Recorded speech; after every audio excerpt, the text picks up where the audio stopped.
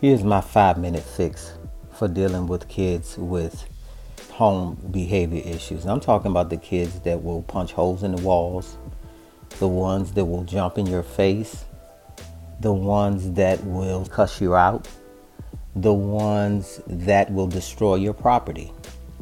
The first thing you're going to have to learn how to do before you can deal with that kid, you're going to have to learn to fix yourself. I had to learn that I could not raise the kids the way I was raised. I don't know what it is to be in an abusive home. Did my mother ever yell at me? Of course she did. But I don't think my mother's discipline came from a place of pain like some of the kids that are in care. We had money coming up. I don't know what it is to be hungry. I don't know what it is to come home and the lights are turned off. I don't know what it is to have an eviction notice on my front door when I get home. I didn't experience any of that as a kid. Substance abuse. Nobody in my home coming up had a drug problem. I didn't have to deal with someone being an alcoholic. I didn't have to deal with any of those things. So when you're dealing with one of these kids, everything has to come from a place of compassion. When you talk to the kids, as the adult, you have to be the one that remain calm all the time. Because if you notice, it's really hard to argue with a person if you're calm and that person is going off or through the roof. If you remain calm, I think it's easier to calm them down. If you have a kid that you know he's going to punch a hole in the wall, put him in the car, take him to the park.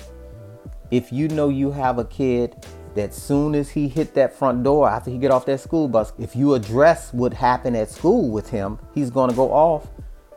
Wait, because you know he's already expecting you to do that anyway. Don't do it when he get home from school. Wait a little while before you address it with him. I'm telling you guys, some of the techniques I learned, it was very early on. I had taken one of my kids to a therapist session, and his therapist said, after I'm done with him, I want to have a 15-minute session with you.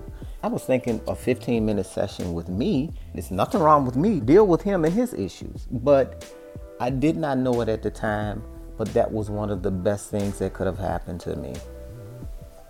In that first session, she was like, I need you to pull off of him a little bit. And I told her, I'm not going to have a kid living in my home telling me what he is and ain't going to do. That's just not going to happen.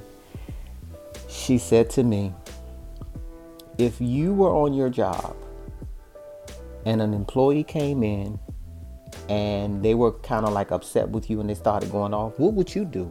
I said, I would remain calm, because I know if they take it too far, that person is going to get fired. She said, I just need you to do that at home. A light went off. And that's when I started calming myself down before I approached the kids. Sometimes in the midst of that argument, where you're calm, you're going to have to say to that kid, you know I really care about you and I really want you here. Because the kids are used to people throwing them out as soon as they start acting up.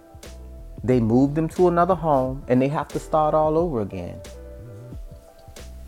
Sometimes in the midst of an argument, you really have to nurture.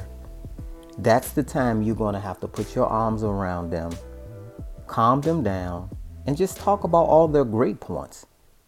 Hey, you know, you clean your room. You've been taking out the trash without me saying anything to you. You've been getting up to go to school on time. You brought that D up to a C.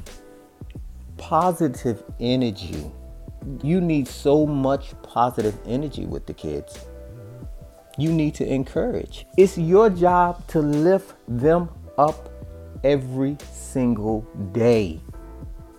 Even in the midst of them acting like a real butthole sometimes, you're going to have to dig deep in that place and somewhere inside your soul and continue to lift them up. And another thing you're going to have to learn how to do is to stop calling everybody every time something happens. You're calling the social worker. You're calling, if you're with a private agency, you're calling the case manager. Sometimes you're going to have to let the kid know, hey, we're going to keep this little situation between us. It's nothing major. Nobody died. Nobody got stabbed. Just keep it between you and him, just to make the kid feel like you got his back on this situation. That's all you're doing. This is why the kids are moving from place to place, because nobody is taking the time to invest in them.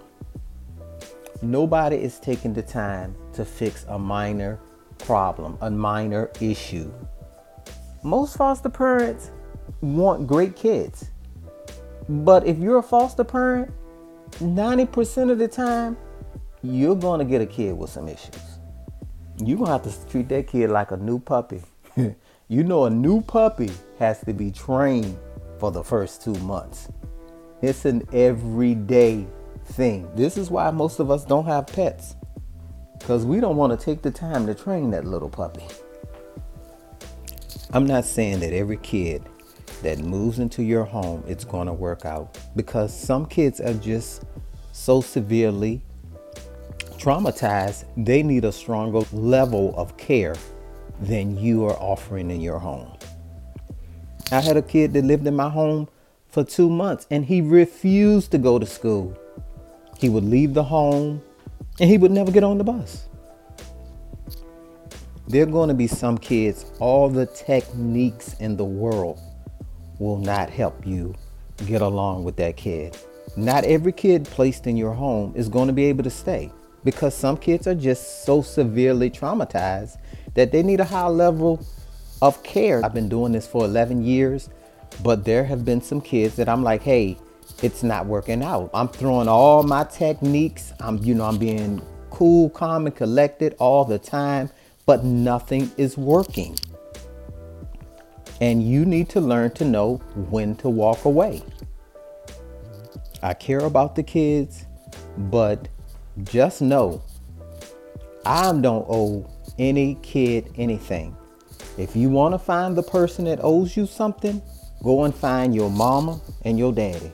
Your grandmama don't owe you anything. Your aunts and uncles don't owe you anything. It would be nice if they stepped up to the plate. My niece and nephews can definitely count on me because I'm that type of uncle. My son know he can count on me because I'm a loving father.